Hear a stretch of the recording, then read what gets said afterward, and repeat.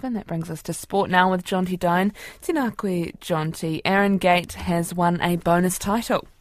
Kia ora, Charlotte, that's right. The world champion cyclist says victory in the points race this morning at the World Champs in Glasgow was simply a bonus.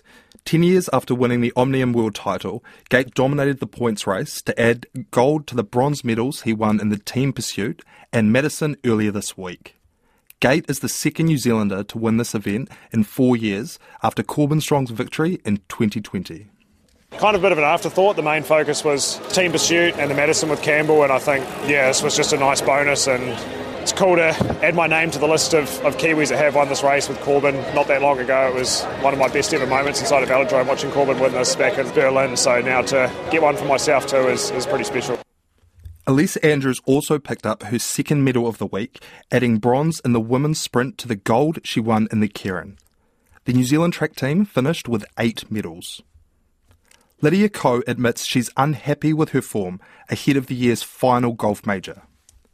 The New Zealand golfer has had just one top 10 finish on the LPGA Tour this season and has struggled in the majors, finishing no better than 33rd, heading into the 5th and final major of the year, the British Open tonight at Walton Heath in Surrey.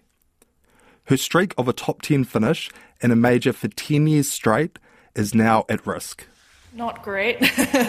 I wish I was playing a lot better golf. If I said, I'm happy with how I've been playing, that would be a lie. I do wish I had put myself more in contention and was a little bit more consistent.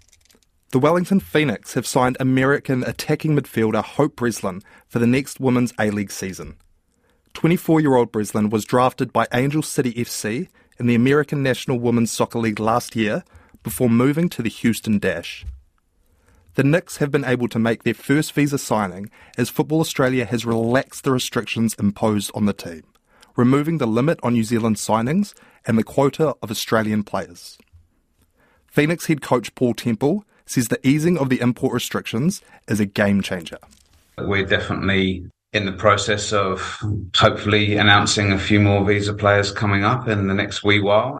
We haven't totally decided whether we're going to use all 5 or not yet, but we'll definitely be using more than one. So exciting times for everyone. Breslin hasn't played for the USA national side, but has played alongside Football Ferns co-captain Ali Riley at Angel City last year. And while the Football Ferns World Cup is over, their next big tournament is less than a year away. New Zealand return to the pitch in 5 weeks' time for 2 games against yet-to-be-announced opponents as they look towards the 2024 Olympic Games. Qualifiers for the Olympics are in February, with the Games taking place in July, and coach Jitka Klimkova wants her older World Cup squad members to stick around for the next challenge. I hope this World Cup is not their last tournament. When we were having individual discussions with the players, everybody wants to push till Olympics at least.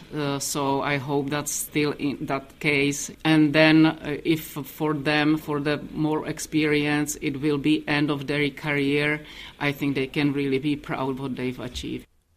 Meanwhile, in the English Premiership, West Ham United have agreed to deals for Manchester United's Harry Maguire and Southampton's James Ward-Prowse, worth about $126 million in total. West Ham's opening game this weekend is against Bournemouth. Wales will play the Barbarians in November in a match to celebrate the rugby career of Alan Wynne-Jones. The world's most capped player retired from international rugby in May. The 37-year-old Jones will play for a Barbarians side who will be coached by Australia's Eddie Jones and the next All Blacks boss, Scott Robertson. The match at Cardiff's Principality Stadium will take place a week after the World Cup final. And the NBA have fined Minnesota Timberwolves guard Anthony Edwards $100,000 for recklessly swinging a chair that struck 2 bystanders during a playoff game against the Denver Nuggets in April. Koe nā ngā pūrongo, ha kena kena. Thank you very much, Jonty.